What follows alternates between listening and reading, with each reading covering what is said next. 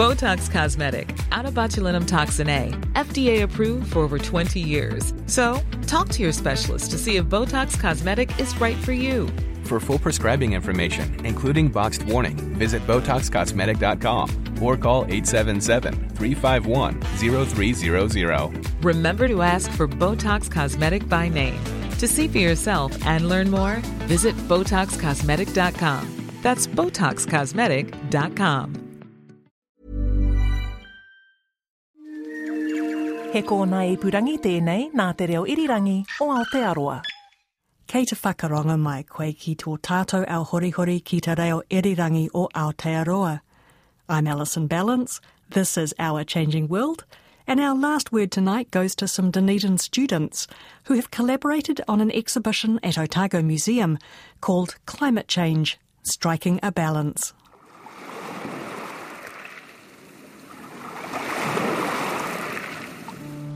I stand here, on the edge of this beach, this piece of land that has been passed down from sun to sun. And as the sea dances past my feet, I wonder, will this ocean that has fed our forefathers be the same that devours the coconuts and the trees?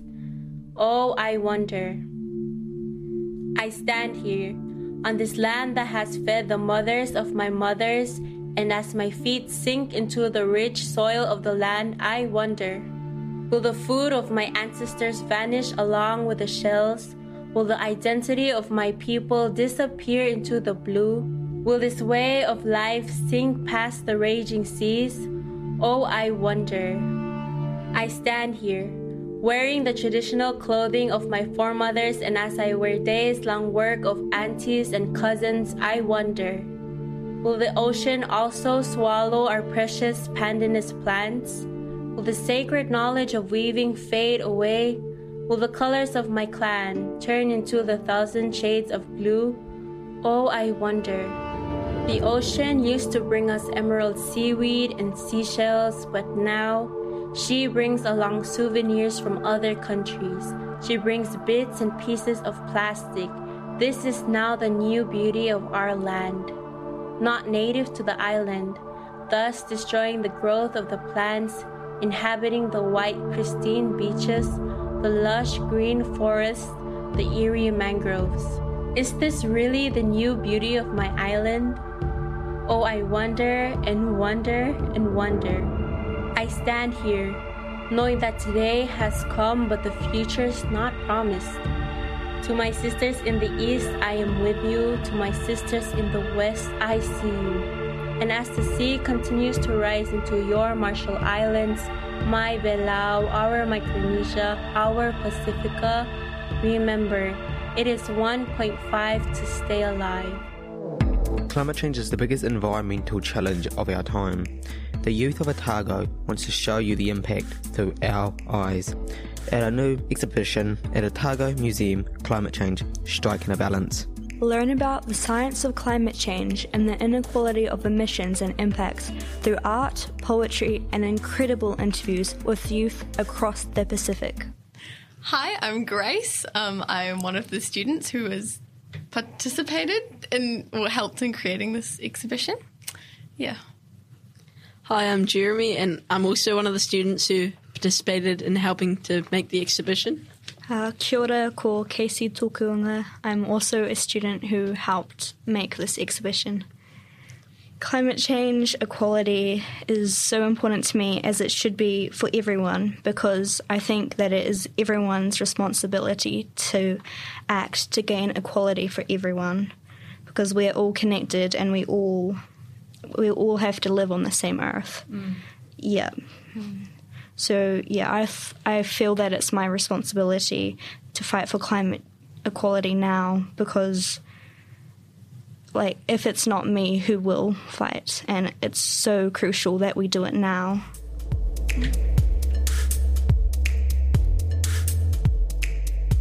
Living in Maori, my name is Charlotte Daisy Camerera. My father's name is Camerera Son. My mother's name is Mere Te. I am 20 years old and I come from the islands of taritari, abimeme, korea, onotoa, and tarawa. What was the first time that you felt passionate about climate change?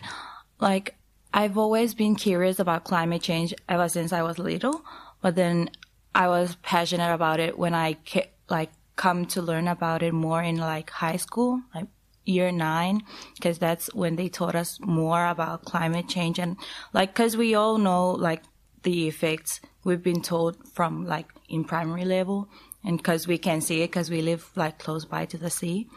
Level rise, the coastal erosion, and the increase in temperature, causing like droughts and like no rain for like many months. One time it was about like almost 2 years. The communities that are like severely affected now in Kiribati are like the outer islands, like because they depend more on corporate to earn their income and like for food. And because of like, the coastal erosions are like, the increase in temperature, like the water salinity is like very high, and like it make their crops die, and like most of the trees are like affected also by the high tide, and it causes like all the plants to die. So they're like suffering to get their income and their food as well. And also communities like all around Kiribati that are living in coastal areas, because they are forced to like move inwards into the island, because when like the high tide comes, it like floods their homes. What would you like to say to the world about climate change? We all know that climate change is real, but because they are not suffering from the impacts, they don't take it very seriously. We are like suffering and fearing for like that one day our country would disappear. It's a struggle every day for us. I just hope like everybody like know more about our story. Yeah, well, it's obviously super important to realise that it's actually not those small countries or it's us bigger countries that are actually producing all this waste and like making the massive effect on climate change. But then we're not really getting too many consequences at the moment, and it's just more the smaller countries that are struggling because of it. So yeah, I think it's just really important that we realise that, and realise that there are countries that are having consequences now. Yeah. And just because we're not having them yet, it doesn't mean that other countries aren't. One thing that I was noticing as well was it made me really think about how much people's emotional and like spiritual well-being as well as being affected by climate change, different cultures and aspects of that.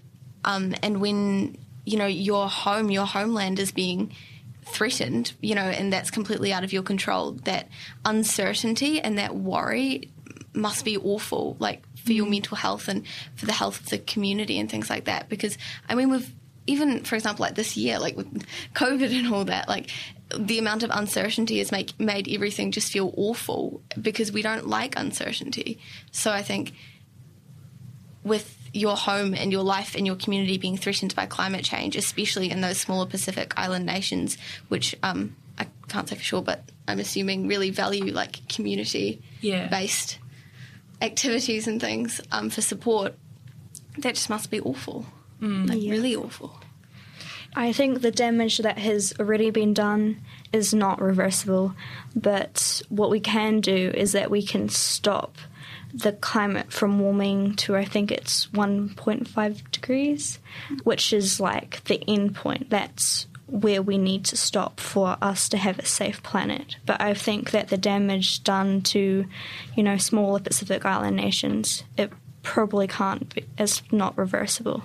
People can cut down on emissions and stuff, but it's more effective like when you're in a big group to like protest and just try and enlighten your government and stuff and try and make them act, because obviously with the government acting it's a lot easier to change your country's actions on climate change. So yeah, but then also individually it's just important that you don't just protest, but you also like compost or like think about your waste and just like reduce your waste by thinking about it and reuse anything that you produce. So yeah, I think larger countries, I think we need to stop blaming or like blaming other people for climate change inequality and sort of take responsibility and recognise that we have created this problem. Because I think at the moment there's a lot of ignoring climate change as an issue, which is just ridiculous to me. I think that's absolutely ridiculous. But also that sort of, oh, well, it's not my problem. Like, oh, it's not my problem. And I think what larger companies need to be doing is taking responsibility and going, okay, just because I personally am not being affected by it on a daily basis doesn't mean that I haven't contributed the most, because often those people have contributed the most, which again is what our whole exhibition is about. Big thanks to Grace, Casey and Jeremy, and to Otago Museum's Claire Concannon. Thanks too to Otago Access Radio for that audio, which is part of a longer OAR FM feature. It's a great listen, and you can find a link on our webpage, rnz.co.nz/Our Changing World. The exhibition, Climate Change, Striking a Balance, has been at Otago Museum, and while it is taking a short 2-week break, it will be back there again from the 16th of November. Do check it out if you're in Dunedin. I'm Alison Ballance, and this Our Changing World podcast from RNZ first went to air on the 5th of November 2020. You can listen again and find photos at our webpage, rnz.co.nz/Our Changing World. We're featuring winners of the 2020 Research Honours this week, so if you are curious to meet some of New Zealand's top researchers, do check those stories out. The website is also where you can sign up for our free email newsletter, which delivers story links directly to your inbox. The subscription link is at the bottom of the webpage. If you're after some new podcasts, do check out the podcasts tab at rnz.co.nz. Why not follow us on Facebook and Twitter, where we are RNZ Science? Many thanks for your company. Stay safe and catch you next time. Mā te wā.